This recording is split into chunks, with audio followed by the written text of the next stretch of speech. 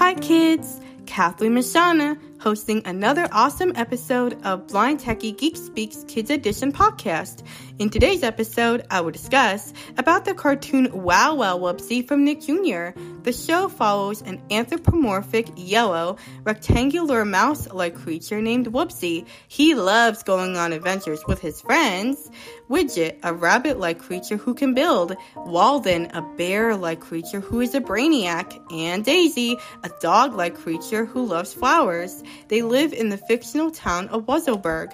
While watching the show, you will learn about the importance of fitting in and getting along with others.